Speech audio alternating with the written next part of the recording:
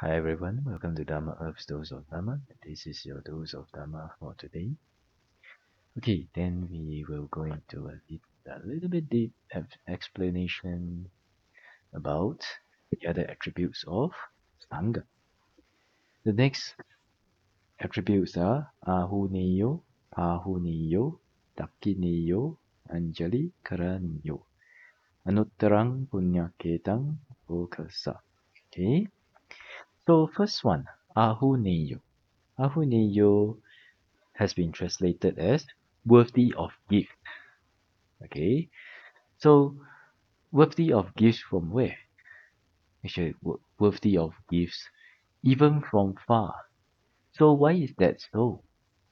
It's because the noble Sangha, because of the previous four attributes, Supatipanno, Ujupatipanno, Niyapatipanno, Samichipatipanno, that makes them noble, okay? And when a donor gives to the Arya Sangha, it can generate great merit to the donors and very helpful to the owners. Okay, so there, because of this, if the donor has the requisites ready to offer when the Arya Sangha goes for arms arms round, then they should offer them gladly. Okay, even if those articles are not at hand, then the donor should try and procure them even from far and offer them. So these articles brought from far, they are called and offered, they are called ahuna in Pali. Okay.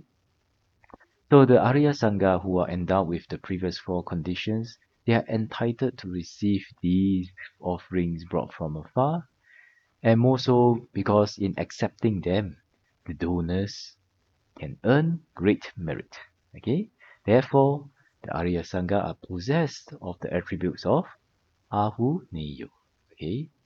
Also another interpretation. Okay, the Arya Sangha, they can they can give much merits on the donor because they are endowed with the four noble conditions.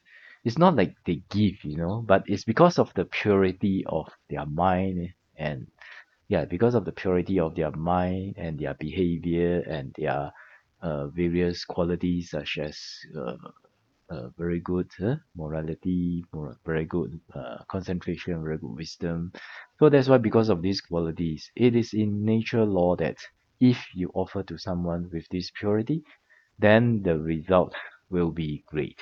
All right. Okay. So therefore, the donor, wishing to gain much merits, they should make offering not only when the sangha goes on alms round, but also to make offerings to the sangha at their monastery, which may take a long journey. All right, you may take 45 minutes to 1 hour to reach that monastery, the monastery. And the four requisites that are offered after making a journey for that purpose are called ahana. Therefore, the Arya Sangha deserve to receive such offerings on account of the four conditions that they are endowed with. In this sense, there is also the Arya Sangha. They are also possessed of Ahuneyo, worthy of gifts.